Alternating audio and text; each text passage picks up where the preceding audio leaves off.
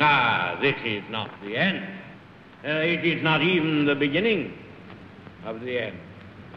But it is perhaps the end of the beginning. Well, thank you to Mr. Churchill, and welcome to episode 57, The Beginning, chapter 18 of The Beginning of Infinity, titled The Beginning. So I guess to be fair, it wouldn't be until next episode or the episode after that, possibly, when we get to the end of the beginning of the end of the beginning of infinity, or the end of the beginning, which is the chapter called The Beginning, which comes at the end of the beginning of infinity. Confused? But it is only the end of the beginning of infinity, so far as I'm concerned, because there are so many more interesting things going on with the beginning of infinity right now.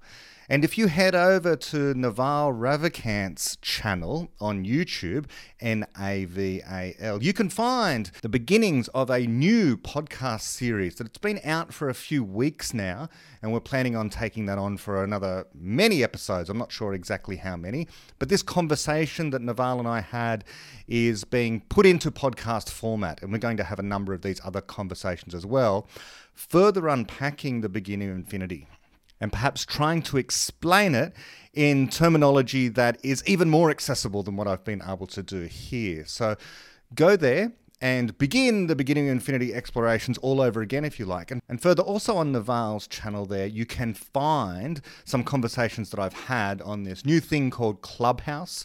There are links there to hour-long conversations or more with myself and Naval and some other people, exploring the ideas that I've been talking about here. So this is all just getting started. And there are some other projects in the pipeline that Naval and I have that we're very excited about in bringing to fruition more beginning of infinity type themes. Naval has a real beginning of infinity mindset. He's one of these rare people in business who has a contrarian mindset to a large extent. Contrarian about both the typical academic culture and the typical business culture as well. And so this comes together in his love for the beginning of infinity, because these ideas are about the infinite future, which is something that Naval and David Deutsch have converged upon. And it seems to be a wonderful meeting of minds that's just commencing now. So I'm looking forward to see what's going to come of the encounter between the ideas of Naval and the ideas of David Deutsch. What kind of new people might be inspired to really take seriously what both of these impressive people are saying. And it's just so appropriate today that I am making this episode, because today Sam Harris, the neuroscientist podcaster, released another one of his Making Sense podcasts, and that is titled Food, Climate and Pandemic Risk. And there is some interesting solutions in there about the ethics of eating meat, which I have my own views on, but which I know many people are very concerned about the possibility that animals might be suffering in the production of meat through factory farming and so on.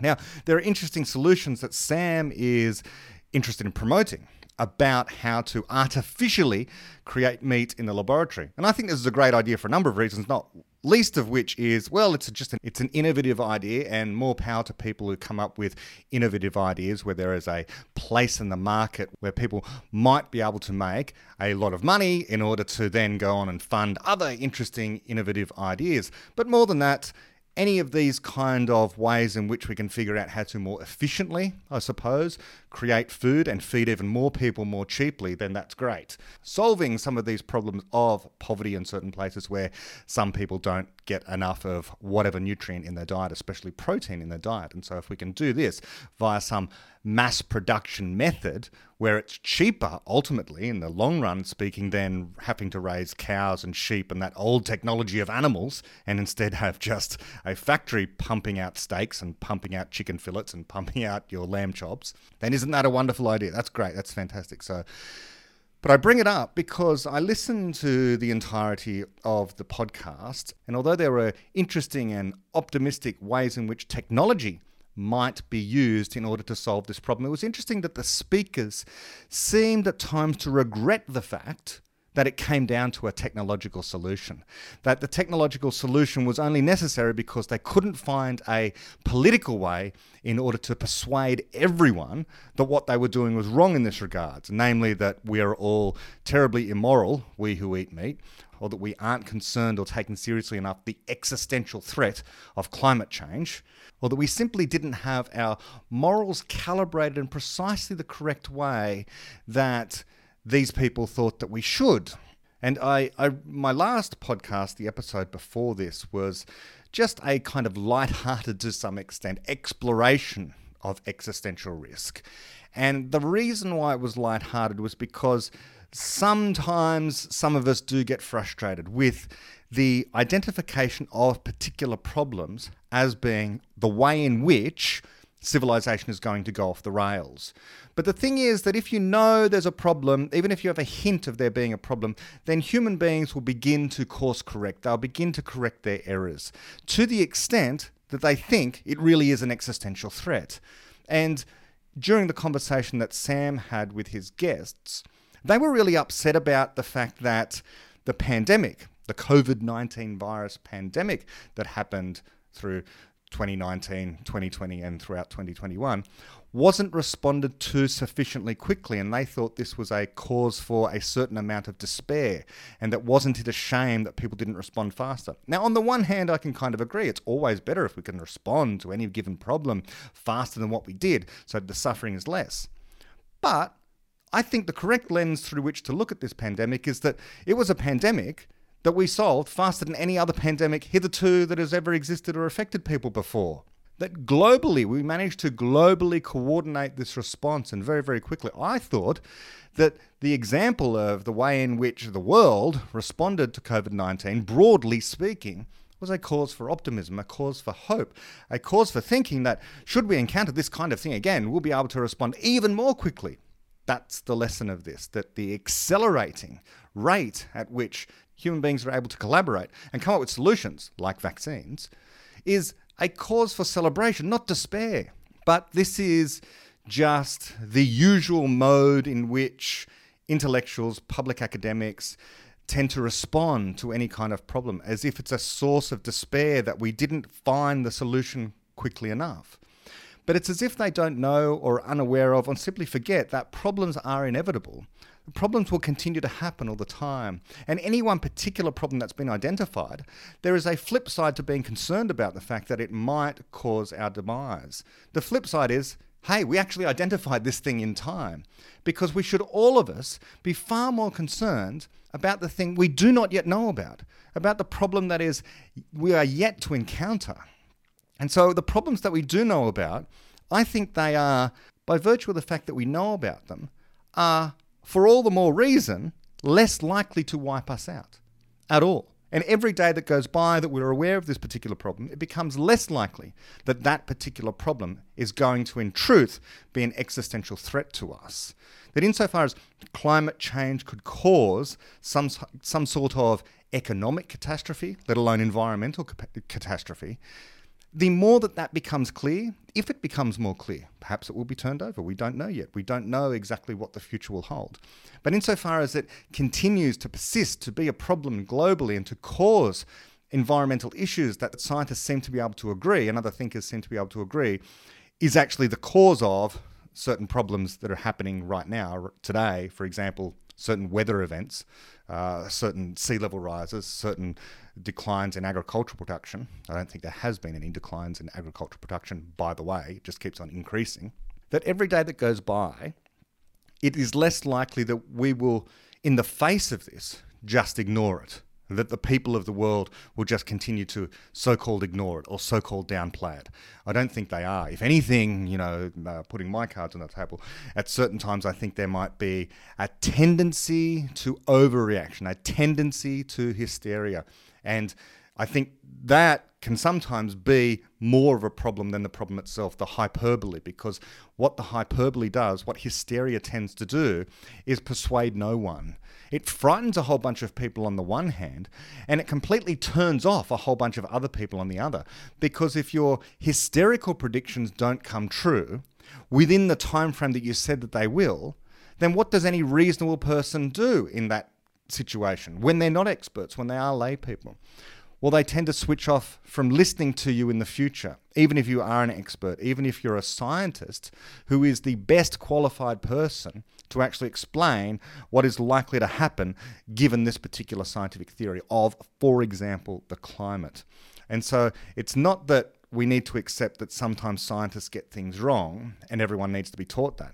It's that the scientists themselves, when making a prediction, have to very carefully calibrate the language that they use surrounding that prediction. And if they say things like, for example, all the dams are going to run out of water by 2020 and we're all going to be in a serious situation where we can't even find drinking water.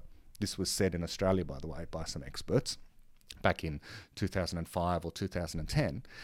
And when that does not come to pass, and in fact we end up having floods, if the same experts turn around and say, well, it's not the drought that came due to climate change, but rather the floods, in other words, any set of weather events that occur can be attributed to climate change, it is quite understandable that people begin to switch off. Which brings me to academics today of all different stripes, who make similar noises about the ways in which there's going to be demise on planet Earth. There's going to be regression on planet Earth. There's going to be technological demise. There's going to be increasing amounts of starvation if we don't do this or that other thing. And that was somewhat hinted at in the episode of Making Sense Today, released April 6, 2021, if you're interested in having a listen to that. The idea was that if we didn't go down the road of this particular solution, namely laboratory creation of particular kinds of meat, which I think there's nothing wrong with, by the way, but if we didn't choose to go down that road, then there would be massive amounts of starvation. This is the typical Malthusian argument, namely that because there's a finite amount of land, but the amount of people on the earth continues to grow, logically speaking, we can only support so many people given the amount of land. But this has always been shown to be false. We have vertical farms now, by the way. I talked about that in another episode. Vertical farming largely for the purpose of growing vegetables and plants. But there's no reason why you couldn't have a vertical farm of chickens and cows. Now, of course, I understand the animal rights people would be horrified if we had a skyscraper full of chickens and cows and sheep.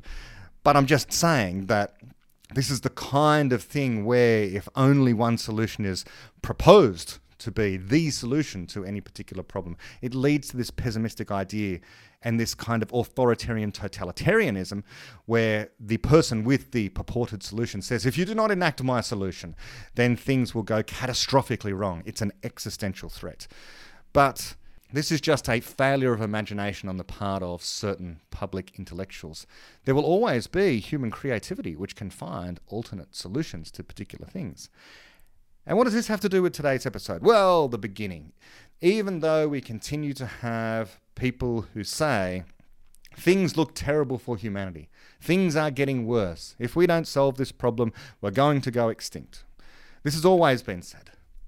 There are very few thinkers throughout recent history who, like David Deutsch, have promoted the idea that human creativity can and has been used and will continue to be used to solve the most pressing problems, and who've observed that it is Enlightenment ideas that have existed for the last few centuries that explain why things continue to get better. There's an explanation as to why. It's not merely a trend of getting better. Now, Steven Pinker writes about the trend and all the examples of how it is that things have gotten better. It's not that it's inevitable that it gets better, but there is an underlying explanation about, as the beginning of Infinity lays out for us, a culture of criticism, of people thinking of new ideas and being able to think of new ideas because they're free to think of these new ideas. They've been trained in a certain extent, educated in a culture that says it's okay to criticize these ideas. Not to say that we couldn't do a lot better on that front, but we have begun to reveal how it is that we generate new ideas, how we're able to innovate. And we have people who in real life actually do this, who innovate and who identify people who innovate, like Naval Ravikant. Then isn't it all the more exciting and wonderful that we actually have a genuine concrete way in which the beginning of Infinity can inform our worldview, personally, individually, in terms of the corporate world, and in terms of governments and other kinds of institutions that can explore the space of possibilities in a positive, optimistic way without being concerned and sidetracked about all the ways in which people are either the cause of the problem, people themselves are an evil in some way, or that there is almost no hope and that what we have to do is to merely reduce the amount that we're producing, reduce the amount of energy that we're using, concentrate purely on efficiency gains wherever we can because we're running out of resources, which again was mentioned today. But we're not running out of resources. We talked about that during the previous chapter. Let's, after this extremely long introduction, get into the reading of the beginning, chapter 18, which is the final chapter of the beginning of Infinity. Let's go.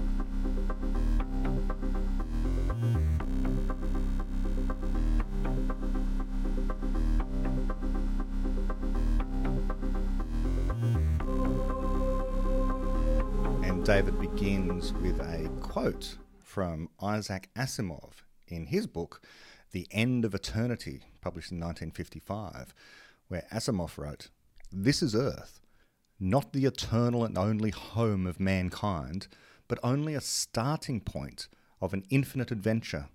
All you need do is make the decision to end your static society. It is yours to make. With that decision came the end, the final end of eternity, and the beginning of infinity." And then David goes on to write, "The first person to measure the circumference of the earth was the astronomer Eratosthenes of Cyrene in the 3rd century BCE. His result was fairly close to the actual value, which is around 40,000 kilometres. For most of history, this was considered an enormous distance. But with the Enlightenment, that conception gradually changed. Nowadays, we think of the Earth as small. This was brought about mainly by two things. First, by the science of astronomy, which discovered titanic entities compared with which our planet is indeed unimaginably tiny. And second, by technologies that have made worldwide travel and communication commonplace. So the Earth has become smaller, both relative to the universe and relative to the scale of human action." Okay, just pausing there as a little side comment here. How did Eratosthenes figure out the circumference of the Earth in like 200 BC, something like that? So how he did it was he had heard, purportedly, he heard that there's this town called Cyrene, and in this town called Cyrene in Egypt, there was a well, and the well, one day during the year, this well, the sun above it cast no shadow. It just shone straight down into the well, and so you could see the very bottom of the well, which is interesting and rare. So rare, it only occurred one day of the year, purportedly. Now, he wasn't in Cyrene. He was in another town, city rather, called Alexandria. And in those days, the unit of measurement was the stadia, and so the distance between the place where the well was, casting no shadow, and Alexandria was about 5,000 stadia. And so what Eratosthenes' method involved, and school children do this now, was to, take a stick of some sort, put that in the ground, and then measure the length of the shadow that stick cast at noon on that same particular day. And the length of that shadow, trigonometry, gives you a particular angle. At the time, actually, the angle that he got was about 7.2 degrees, which is about 1/50th of an entire circle. So he knew that if he knew the distance from Alexandria to Cyrene, which he knew, and he got within, I think, a few percent of what the actual value of the circumference of the Earth was. Okay, back to the book. And David writes, "Thus, in regard to the geography of the universe, and to our place in it, the prevailing worldview has rid itself of some parochial misconceptions. We know that we have explored most of the whole surface of that formerly enormous sphere, but we also know that there are far more places left to explore in the universe and beneath the surface of the Earth's land and oceans than anyone imagined while we still had those misconceptions. In regard to theoretical knowledge, however, the prevailing worldview has not yet caught up with Enlightenment values. Thanks to the fallacy and bias of prophecy, a persistent assumption remains that our existing theories are at, or fairly close to, the limit of what is knowable, that we are nearly there, or perhaps halfway there. As the economist David Friedman has remarked, most people believe that an income of about twice their own should be sufficient to satisfy any reasonable person, and that no genuine benefit can be derived from amounts above that. As with wealth, so with scientific knowledge. It is hard to imagine what it would be like to know twice as much as we do, and so if we try to prophesy it, we find ourselves just picturing the next few decimal places of what we already know. Even Feynman made an uncharacteristic mistake in this regard when he wrote, quote from Feynman, "I think there will certainly not be novelty, say, for 1,000 years. This thing cannot keep going on so that we are always going to discover more and more new laws. If we do, it will become boring that there are so many levels, one underneath the other. We are very lucky to live in an age in which we are still making discoveries. It is like the discovery of America. You only discover it once." Feynman, The Character of Physical Law, 1965. Pause there, just my reflection quickly. No, it's not like the discovery of America at all. No. It's more akin, I suppose, to the discovery that there are other galaxies. Now, it used to be thought that the Milky Way galaxy was the entirety of the universe, and then it became clear that there were indeed other galaxies, islands of stars, just like our own, far beyond the Milky Way galaxy. And once we kind of realized that, it gradually became a realization to us that there were just many, many, many more galaxies, hundreds of billions, perhaps an infinite number of galaxies. And in the same way, our theoretical knowledge, our knowledge of science, our knowledge of philosophy has no bottom to it. There's no final foundation that we can get to. Every time we dig a little further and find something more and new and interesting, we can ask the question, why that? And why is it that way? And can it be improved in some way? And it can. But it is the rare person that thinks so or takes seriously that idea. Some people pay lip service to it, and in some modes appear to be fallibilists or who believe in progress.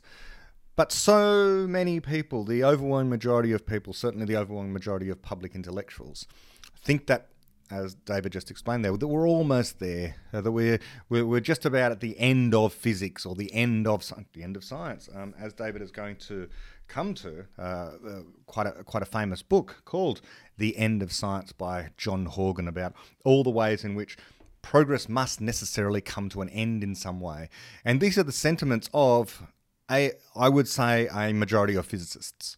That we've got, for example, the standard model of particle physics. Okay, this is the explanation of all the different particles and the way in which they interact one with another. And it seems as though many think that we are just about there. We might have to find the graviton, okay, the particle that is the smallest particle of gravity. And then we'll just about have everything. And maybe we'll need a few other particles as well, but essentially we're almost there, we're almost done. Or perhaps it is that there's a layer beneath the standard model. Maybe it's string theory, but once we figure out what all the modes of vibration of the particular strings are, then we'll be done. And, that will be the end of particle physics. That'll be the end of the fundamental physics. This is why we have Michio Kaku releasing a book just very recently called The God Equation. And the God Equation is something that even Paul Davies talks about in his books, which is the final equation, the final explanation, so to speak, of fundamental physics, about how all the forces actually interact. This is supposed to be the final theory of physics, where at the moment we've got a unification. The physicists have figured out how to unify magnetism and electricity. So we have this single force, electromagnetism now. And then some smart people figured out that, well, you can actually unify another force called the weak force. The weak force is the force that helps to explain what's going on during radioactive decay, for example, how you can have electrons coming out of the nucleus. Interesting process, among other things. And this weak force can actually be united with the electromagnetic force. And so we have the electroweak force, and some people won the Nobel Prize for figuring out the electroweak force. And so what we have to do now is to figure out, well, how do we unify the strong nuclear force, the force that keeps the nucleus together, with the electroweak force? And once we have this, we'll have the electroweak strong force or something like that. And this would be called a grand unified theory. But that grand unified theory would still be leaving out gravity. Now, we know from general relativity that gravity is not a force. However, these people who are kind of particle physics fundamentalists think that everything must be ultimately constituted of particles, and so there must be a particle that mediates the gravitational force, even though it's not a force. And when we have that, then we'll have a unification of the electroweak strong force with gravity, and that will be a so-called theory of everything. And David talks about that right at the beginning of The Fabric of Reality as well, that this wouldn't be a theory of everything because you could always ask, why does it have that form that it does? There would be layers beneath that. There would be no end to, trying to understand physics once we have this so-called theory of everything, if indeed it's possible to have a theory of everything. So far, all attempts via this route to continue to unify the forces, to unify these forces with gravity, have failed. But let's go back to the book. And David writes, among other things, Feynman forgot that the very concept of a law of nature is not cast in stone. As I mentioned in chapter 5, this concept was different before Newton and Galileo, and it may change again. The concept of levels of explanation dates from the 20th century, and it too will change if I am right, that as I guessed in chapter 5, there are fundamental laws that look emergent relative to microscopic physics. More generally, the most fundamental discoveries have always, and will always, not only consist of new explanations, but new modes of explanation. As for being boring, that is merely a prophecy, that criteria for judging problems will not evolve as fast as the problems themselves, but there is no argument for that, other than a failure of imagination. Even Feynman cannot get around the fact that the future is not yet imaginable. Just on this, pausing there, just my reflection on this, just on this distinction between fundamental and emergent, and it's my reading of David Deutsch's work that has made me think these two concepts are not really at odds. There can be emergent laws, in other words, laws that come from the outworkings of the laws of physics, or principles that come from the outworkings of the laws of physics. They emerge from, but they're still fundamental. In other words, fundamental, but that we consider, appear in many different fields, in the explanations of many different kinds of disparate phenomena. Now, take, for example, evolution by natural selection, that process, neo-Darwinism, if you like, this process of where the selfish gene survives and tends to get itself replicated. That is a fundamental law. But it's also emergent. It's both fundamental and emergent. These two things do not have to contradict one another. It is required in order to explain all of biology, one would dare say.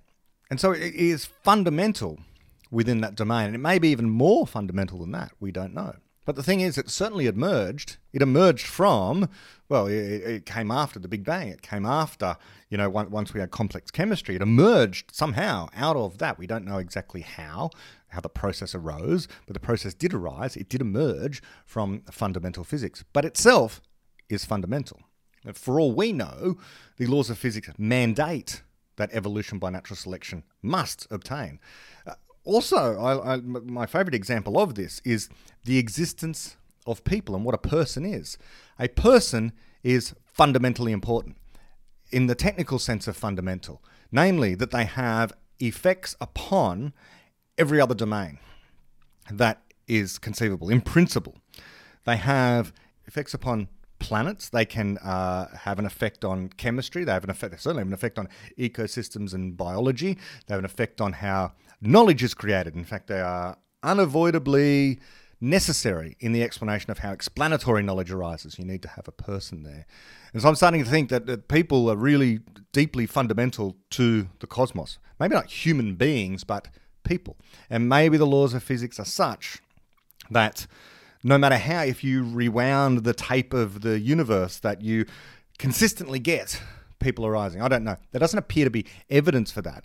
But here's a philosophical argument that might be the case because at the moment, we human beings, being the only people that we know of, appear to have this effect on every other physical system that we're aware of to some extent. Every other physical system on the planet that we're aware of to some extent. Eventually, we're going to have effects on every physical system in the solar system, the galaxy, and so on.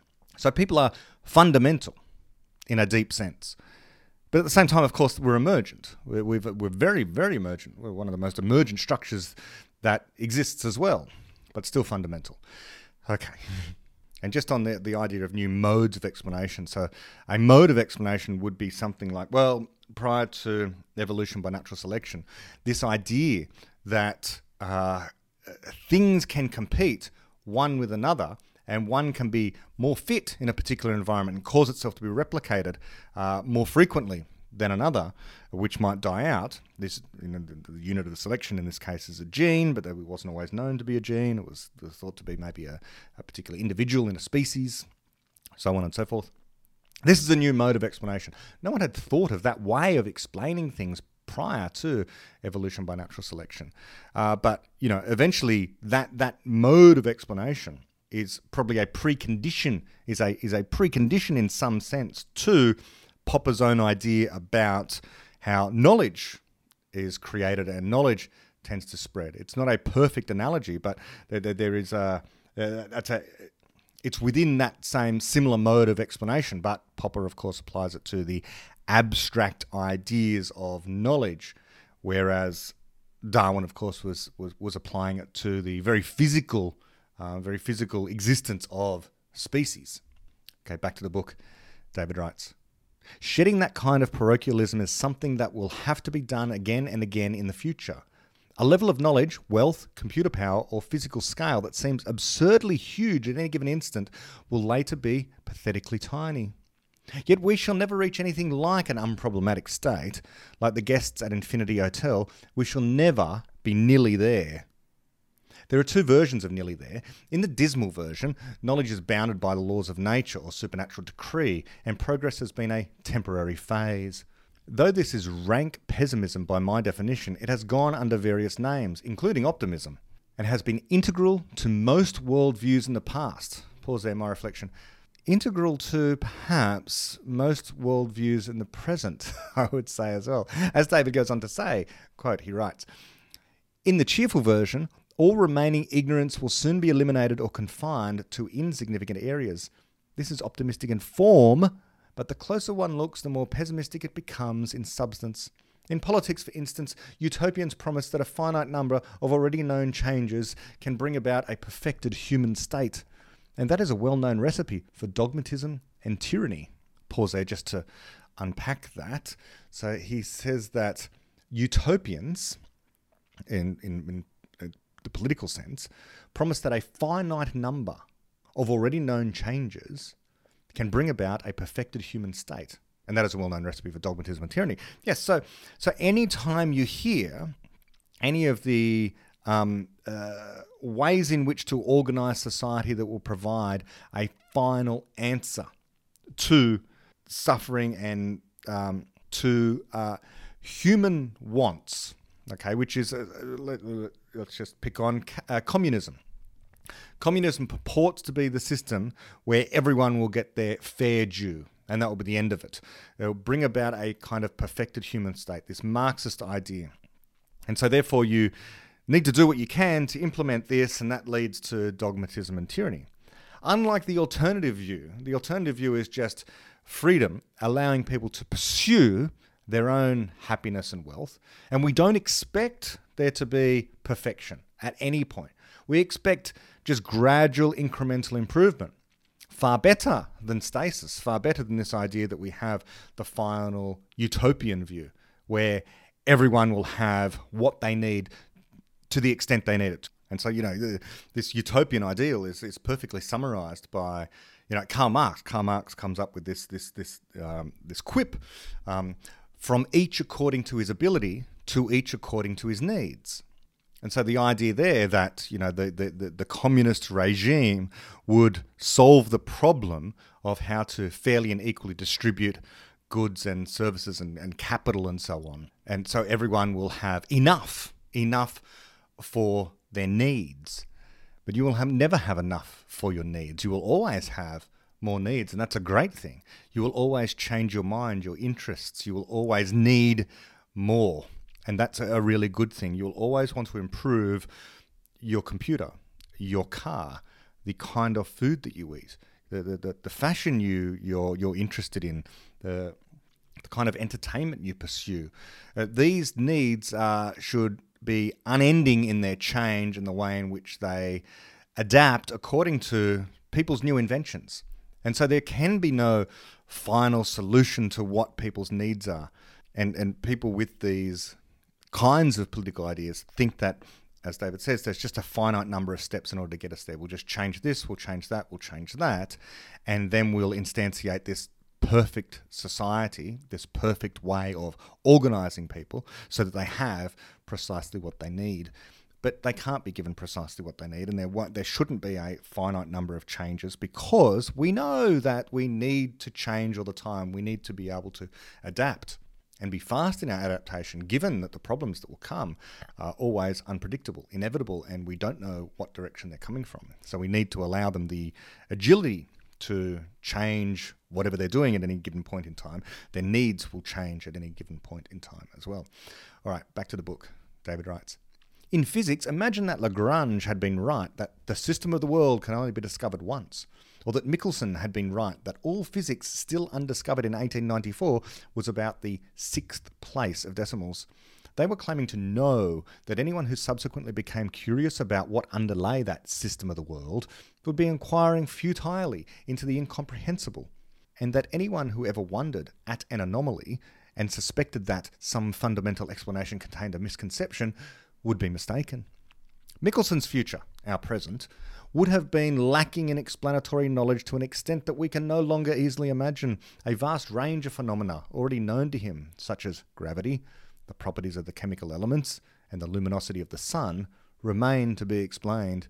He was claiming that these phenomena would only ever appear as a list of facts or rules of thumb to be memorized, but never understood or fruitfully questioned. Every such frontier of fundamental knowledge that existed in 1894 would have been a barrier beyond which nothing would ever be amenable to explanation.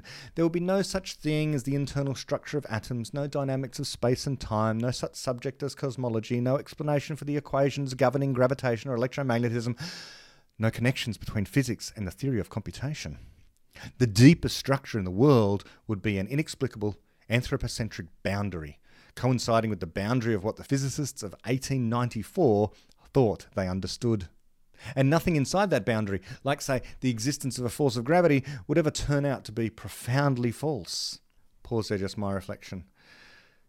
And so it's true today.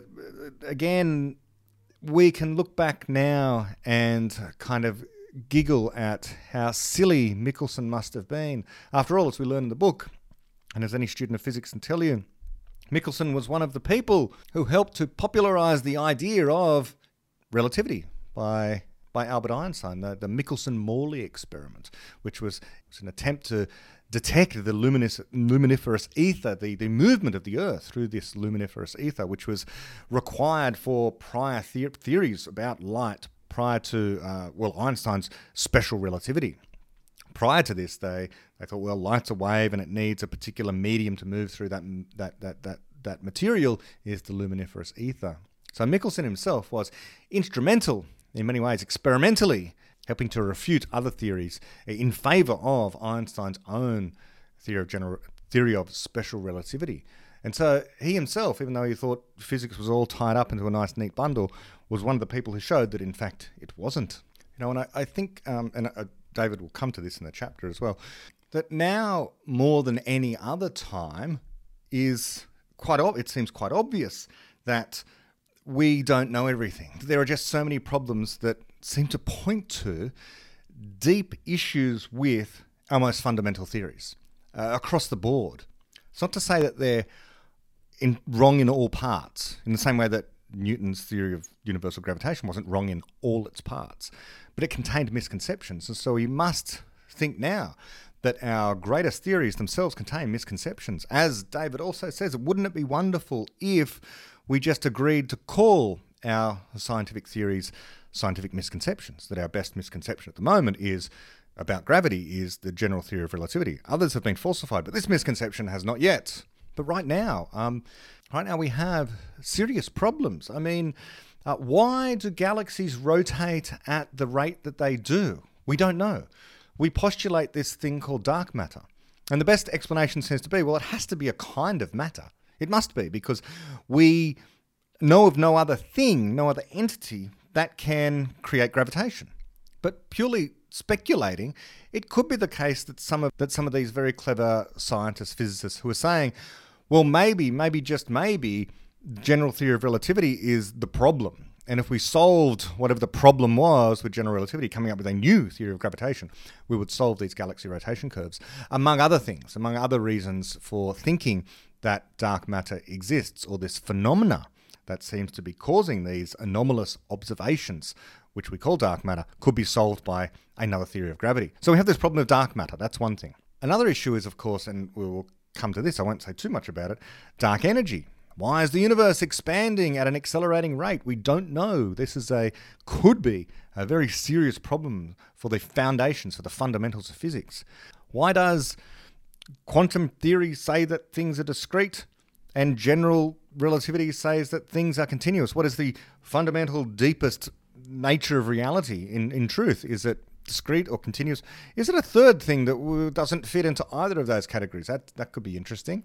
I doubt it. And many people, physicists, have been trying things like string theory, seemingly without success in physics so far.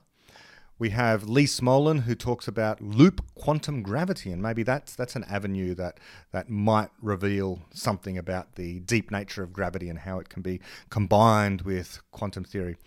Maybe David Deutsch and Chiara Maletto, who work on constructor theory, among other people. Maybe they have an avenue towards a quantum theory of gravity or a new way of unifying these things. There are mysteries aplenty within physics. And so we could talk about all the things that we don't know in physics right now. What is the nature of consciousness? What is the geometry of the multiverse?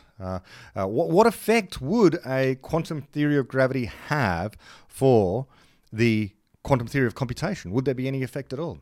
I don't know. Why do the constants of nature have the value that they do? This is one thing that I'm very curious about. I know some people are working on this, the so-called fine-tuning problem. I don't think there is a satisfactory answer for these things. Maybe there is a megaverse out there. Again, another open question in cosmology and physics. Let's go back to the book. Nothing very important would ever be discovered in the laboratory that Michelson was opening. Each generation of students who studied there, instead of striving to understand the world more deeply than their teachers, could aspire to nothing better than to emulate them, or at best, to discover the 7th decimal place of some constant whose 6th was already known. But how? The most sensitive scientific instruments today depend on fundamental discoveries made after 1894. Their system of the world would forever remain a tiny, frozen island of explanation in an ocean of incomprehensibility. Michelson's fundamental laws and facts of physical science, instead of being the beginning of an infinity of further understanding as they were in reality, would have been the last gasp of reason in the field.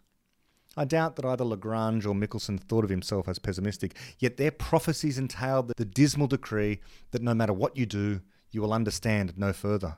It so happens that both of them had made discoveries which could have led them to the very progress whose possibility they denied. They should have been seeking that progress. Should they not? But almost no one is creative in fields in which they are pessimistic. Pause there, my reflection. Well, let's just take that seriously. Almost no one is creative in fields in which they are pessimistic. You can take that as a personal injunction to be optimistic. If you want to be successful, don't be pessimistic. Don't think that you can't make a difference. Don't think that you can't contribute. You can, and you should try. And it's only by accepting that as a precondition to making progress, thinking that you can make progress, thinking that you can be creative, that you will. Okay, this idea that progress must stop at a particular point is a good barrier to you making progress. Okay, let's keep going. David writes, I remarked at the end of chapter 13 that the desirable future is one where we progress from misconception to ever better, less mistaken misconception. I have often thought that the nature of science would be better understood if we called theories misconceptions from the outset, instead of only after we have discovered their successes. Thus we could say that Einstein's misconception of gravity was an improvement on Newton's misconception, which was an improvement on Kepler's. The neo-Darwinian misconception of evolution is an improvement on Darwin's misconception and his on Lamarck's. If people thought like that, perhaps no one would need to be reminded that science claims neither infallibility nor finality. Perhaps a more practical way of stressing the same truth would be to frame the growth of knowledge, or knowledge, not only scientific, as a continual transition from problems to better problems, rather than from problems to solutions, or from theories to better theories. This is the positive conception of problems that I stressed in Chapter 1. Thanks to Einstein's discoveries, our current problems in physics embody more knowledge than Einstein's own problems did. His problems were rooted in the discoveries of Newton and Euclid, while most problems that preoccupy physicists today are rooted in and would be inaccessible mysteries without the discoveries of 20th century physics. The same is true in mathematics. Although mathematical theorems are readily proved false once they have been around for a while, what does happen is that mathematicians' understanding of what is fundamental improves.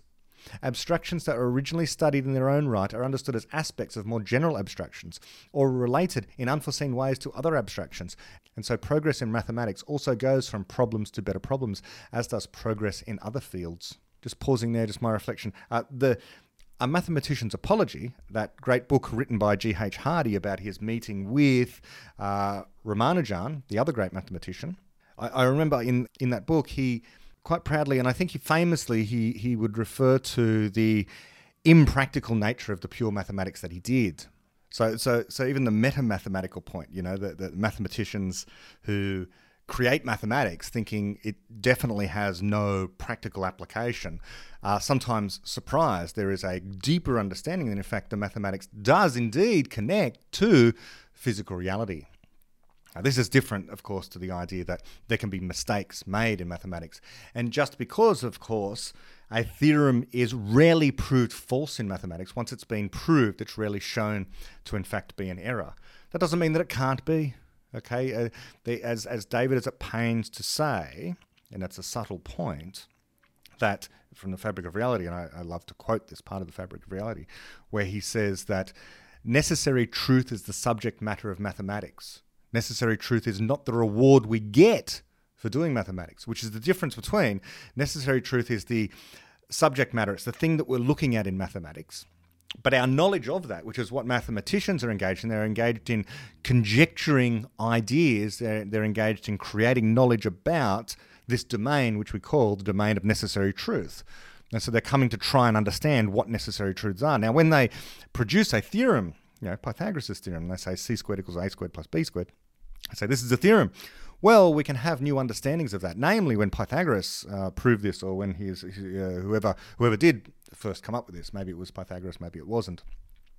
This c squared equals a squared plus b squared seems to be a thing that applies not only in the physical world, but it's just incontrovertible. There's no way in which we could ever get around this. But of course, it's a special case that works in 3 dimensions. Now, I think back in the Greek times, I don't know if they thought of 4, 5, 6, n different spatial dimensions. And so you could have a variant of Pythagoras' theorem that operates in different dimensions. Not to say that Pythagoras' theorem is wrong, but it would be wrong to think that it applies universally in all possible mathematical areas. Okay, let's just go back to the book, and I'll read just a little more for today.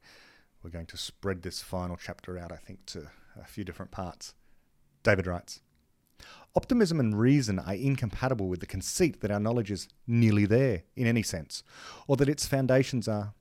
Yet comprehensive optimism has always been rare, and the lure of the prophetic fallacy strong. But there have always been exceptions. Socrates famously claimed to be deeply ignorant, and Popper wrote, I believe that it would be worth trying to learn something about the world, even if, in trying to do so, we should merely learn that we do not know much. It might be well for us all to remember that, while differing widely in the various little bits we know, in our infinite ignorance, we are all equal. End quote. That was from Conjectures and Refutations, published in 1963 by Karl Popper, just emphasizing again, in our infinite ignorance, we are all equal. There is an infinite amount that all of us do not know and are utterly ignorant of, and we're all the same in that. We just happen to have little bits of specialized knowledge. Einstein had specialized knowledge of physics. Popper had specialized knowledge of epistemology. Lavoisier had specialized knowledge of chemistry. We can keep on going. People sitting at home might have specialized knowledge of soccer or football or netball or art. Our own families. we have specialized knowledge, and we just differ in those little bits of specialized knowledge that we have, but we're all infinitely ignorant. There's an infinite amount that we don't know, and that will always be the case. Just the last paragraph that David writes there. He says, quote, "Infinite ignorance is a necessary condition for there to be infinite potential for knowledge. Rejecting the idea that we are nearly there is a necessary condition for the avoidance of dogmatism, stagnation, and tyranny." End quote. End the reading there for today, because David's about to launch into a description of his frenemy, John Horgan, The End of Science, which is basically the counterpoint to The Beginning of Infinity. And in fact, John Horgan did an interview with David Deutsch. And they got on very well, and they spoke all about The Beginning of Infinity. And I don't think John Horgan has ever changed his mind. He's been on Clubhouse recently, and he's talked about things like, well, he's in this book, amongst other articles, he seems to get Popper quite wrong. He seems to get the physics quite wrong. So he seems to make a lot of errors, which of course leads him to conclude that science is just about ready to be finished, because he thinks that, I suppose, that our scientific theories aren't grand misconceptions, and that we're replacing one misconception with the other. And when we read that earlier on, let me just go back and read what David says. David says that the desirable future is the one where we progress from misconception to ever better, less mistaken misconception. And so he's talking there about how we're correcting errors, and we're refuting what we hitherto regarded as our best theory. We change our minds in light of new evidence, and we find a new theory. But that theory, we must expect, also contains misconceptions. Now, does this mean that just everything is on equal footing as being misconceptions? No, because we're finding some amount of truth. Now, we can't quantify, we can't measure or weigh this amount of truth. All we can say is we've corrected errors. We've removed some misconceptions. We've removed some of the mistakes, some of the errors, and so we then have something else. Itself not perfect, and it will never be perfect. It's just that we're refining things, we're improving things, we're making progress away from utter and complete falsehood towards the ontological truth, towards a description of reality which is more accurate. Now, we can't quantify this. All we can say is, this theory is better than that theory, and that theory was better than that theory, and this theory C is better than B, which it succeeded, and better than A, which is the first one that we came up with, our first best guess. And B was better, and now we're at C. And we expect there to be a D, E, F, and we're going to get to Z, and then we'll have to start all over again with AA and AB and AC, and so on. You get what I'm saying.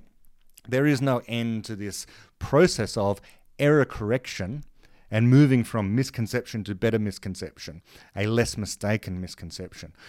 The wonderfully positive vision, which means that we'll never get to the end of science, and instead we are at the beginning of infinity. And we're moving towards the end of the beginning of infinity, but not yet. We have, I would say, at least 2 more episodes left here. And in the meantime, if you're waiting for more and you just can't wait to hear more about the beginning of infinity, go to David Deutsch's website, daviddeutsch.org.uk.